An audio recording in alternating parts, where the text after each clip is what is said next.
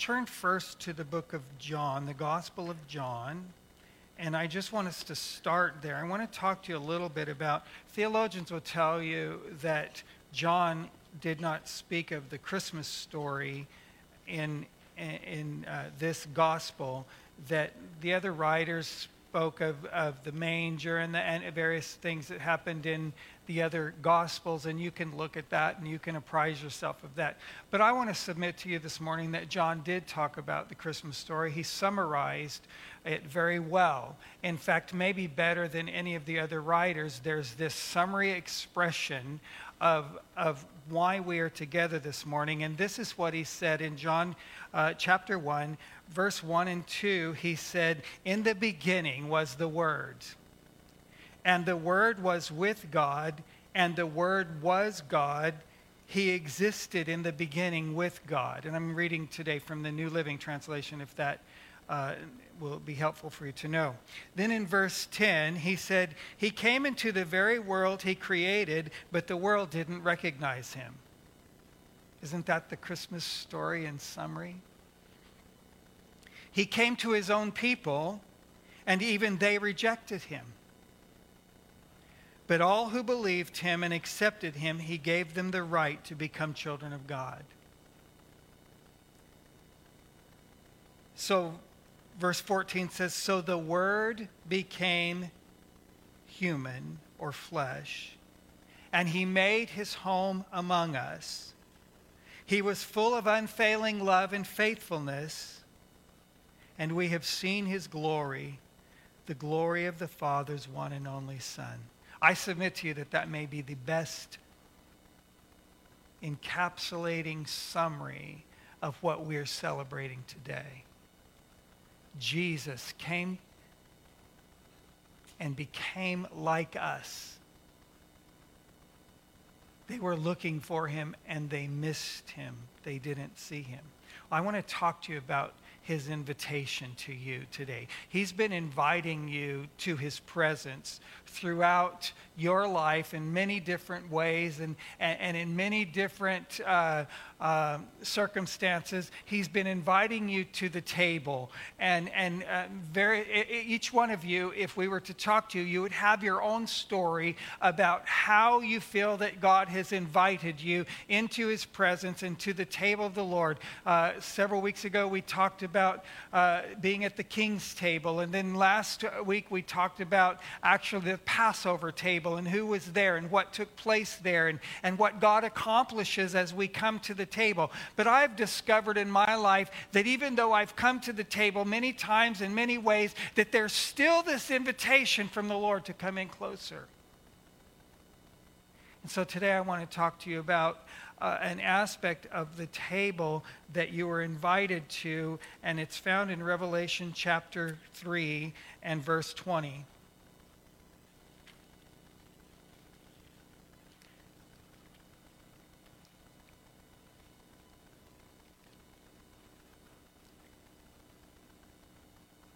Revelation chapter 3 and verse 20 says this, "Look, I stand at the door and knock.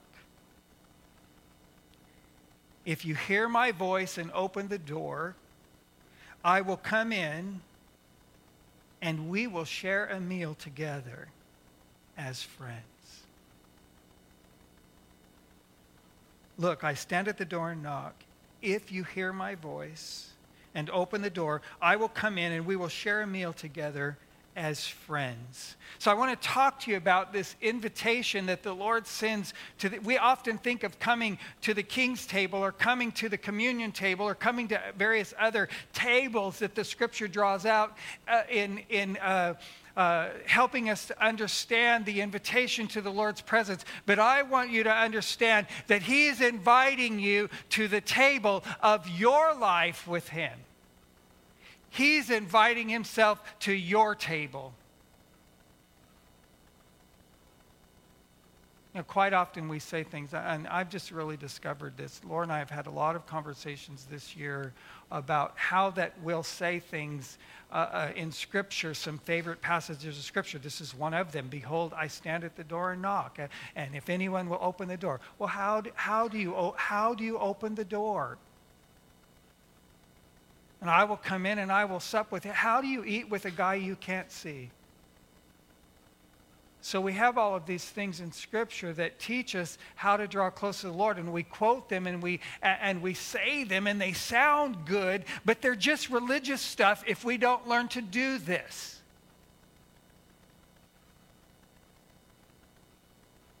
So he says, I'm standing at the door of your life. Are you going to hear me? There are individuals in our city today, God has been knocking at the door of their life over and over and over again, and they don't even hear that he's there. But you've heard, at least on some level, you've heard that the Lord is knocking on the door of your life, or you wouldn't be in worship on Christmas Day. You wouldn't be where you are today if you hadn't heard that the Lord is knocking on the door of your life. But I want to submit to you that at whatever level you have let him into your life, at whatever level you have responded to him, he's knocking for a deeper response. So he says, I'm standing at the door and I'm knocking. And then he says the absolute biggest word in Scripture. And you're going to find this throughout Scripture. It is the most revelatory word in Scripture that a man or a woman can come to understand. If. Because if requires a response. And if there is no response, then we become like believers who we come to church and we're sitting in an environment like this, like we've had in worship this morning, and the Holy Spirit is moving among us and prompting us, and we go to the door and we go to the parking lot and we say, oh, didn't it feel good to be in the presence of the Lord today? And that's the end of it, and nothing changes. But if being in his presence doesn't change us, if being in his presence doesn't draw us closer to him, if being in his presence doesn't make us better tomorrow than we were today, then it is just a religious experience. I don't care how much of the Holy Spirit you felt. If you sense the Holy Spirit, but you don't move closer to God and you don't allow him access to you, you're just having a religious experience. This process of the last year, the Lord said something to me that just shook me to the core, and I shared it with my wife. The Lord said, you used me. And I said, Lord, how did I use you? And he said, you came into my presence and you enjoyed my presence, but you left things unchanged.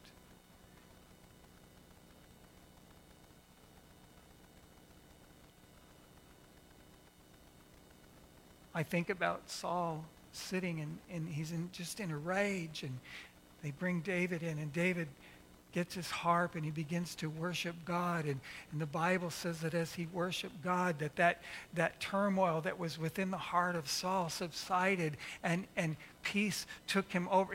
We can feel the peace of God in his presence, and that peace of God can overwhelm us, and we just think, oh, it's so peaceful, it's so wonderful. But we go out and under the pressures of life, we move into that place of rage and frustration again, and nothing has changed because we were in his presence. He just soothed us for a moment.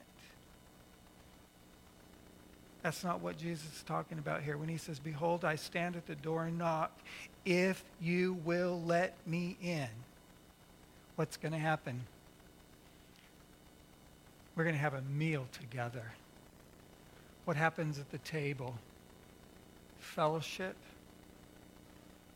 nourishment. But you know something else that happens at the table? We have a large family, and sometimes there's straight talk at the table. Get your elbows off the table. Don't smack.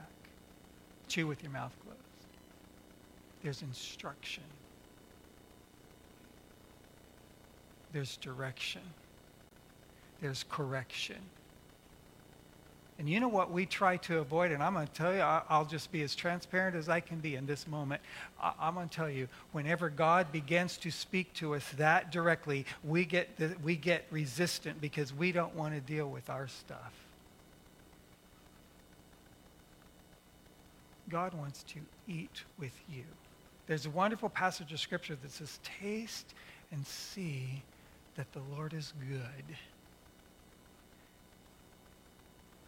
Taste and see that the Lord is good. There's a couple things that happened in the Old Testament. David was out in the field, and they were supposed to be fasting, and he was famished, and he dipped his finger in the honey that the bees had left behind, and he tasted of the honey. He's supposed to be not eating. He broke the rules. And out of that comes this idea of tasting and seeing that the Lord is good and being nourished when we weren't even supposed to be nourished. And then another time, David goes into the temple, and the Bible says he eats the bread of the temple that was supposed to only belong to the priests. And it was prophetic because David was taking the same place that you and I hold in the heart of God now as a priest unto the Lord. And he was able to eat that bread without judgment. God wants to take you into some places where he nourishes you in ways that you don't expect, but you've got to be willing to hear the hard things. I've got to be willing to hear the Lord say, there's some things that are out of place in your thinking or in your life or in your heart or in your relationships or whatever he wants to do. I don't know what he wants to do with you, but you do.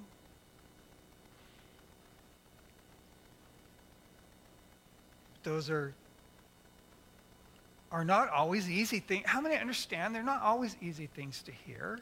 I want the Lord to tell me how pleased he is with me and how wonderful I am in his eyes. And he does. But I want him to knock the rough edges off of my heart. So he says, I stand at the door and I knock. If you will hear. There's two things that have to happen here. You have to hear and you have to open. You have to hear him and you have to be open. You have to be, inevitably when you have conversations with God, he brings up things that you don't want to talk about. Are you open? Behold, I stand at the door and knock. If you'll hear my voice and if you'll open the door. And I believe in the year ahead, the Lord wants to open some places in your heart that you've not allowed him to open in the past. He wants to talk to you about that. You see, the scripture says that the deep things of God are calling unto the deep things of men. Deep calling to deep. There's some deep places in you. They're not all good places. There's some deep places in me that they're not all refined. How many understand? God still has some work to do on me. He still has some work to do on you. If he was done with you, we would have attended your funeral. Y'all are laughing. I'm glad you're laughing. But here's a promise from God. If you will let me in, I will come in. And then how do you sit at the table with him? I know there's a couple of folks here that have been at Church of Living Water in the past, and one of the ladies told me, she says, man, when I sit down for my morning coffee, she said, just so I can visualize the fact that the Lord is with me, when I open my Bible and I'm having my morning devotions, I sit a chair there and I put a cup there. Lord, come and have coffee with me. It's just visual. It's just visualizing to understand that he is in fact doing what he said he would do.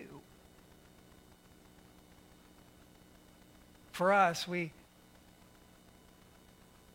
sit quietly before the Lord, and sometimes we visualize that he's sitting there with us, and we quiet ourselves in the Lord, and then we get our journal, our writing tablet or something, and we sit there and we just, Lord, what do you want to say today? What is it that you want to say to me? And then you just start writing what you hear in your heart. It's not complicated to hear from God. And you don't have to write in King James, thus saith the Lord, these and thous and days and all of that. No. because he said, I will come in and we will share a meal together as friends.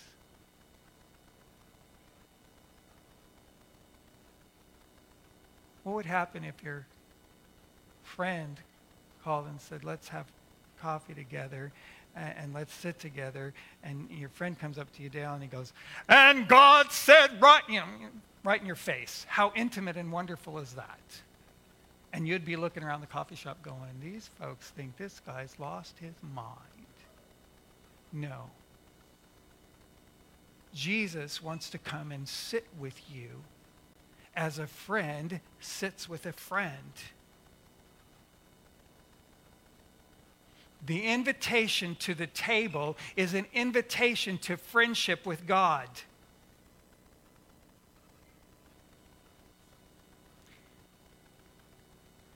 Now,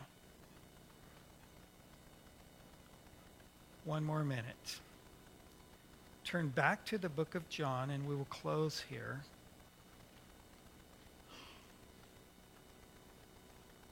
John chapter 15.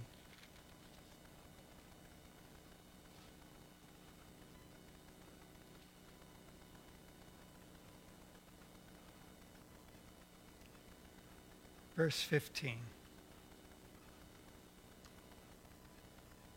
John chapter 15, verse 15.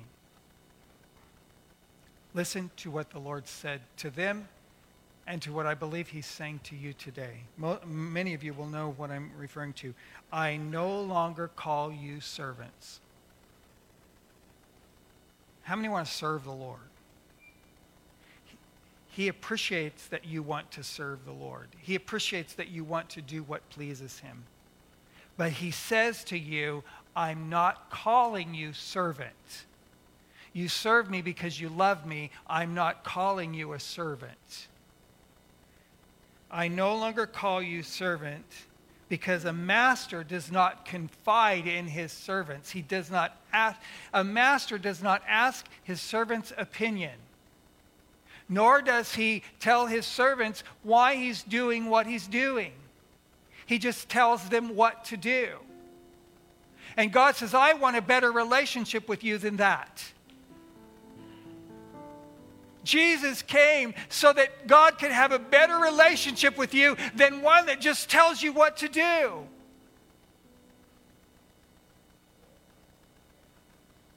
God wants a deeper relationship with you than one that's just full of instructions and do's and don'ts.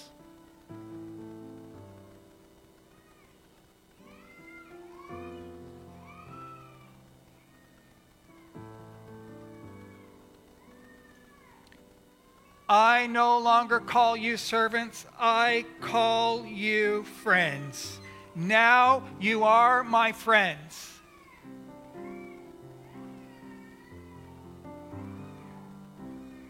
Since I have told you, listen to these words, everything that the Father has told me. It is the purpose of Jesus to unfold to you everything that the Father has spoken. I'm calling you friend. We used to sing that song, I am a friend of God. Probably should sing it again.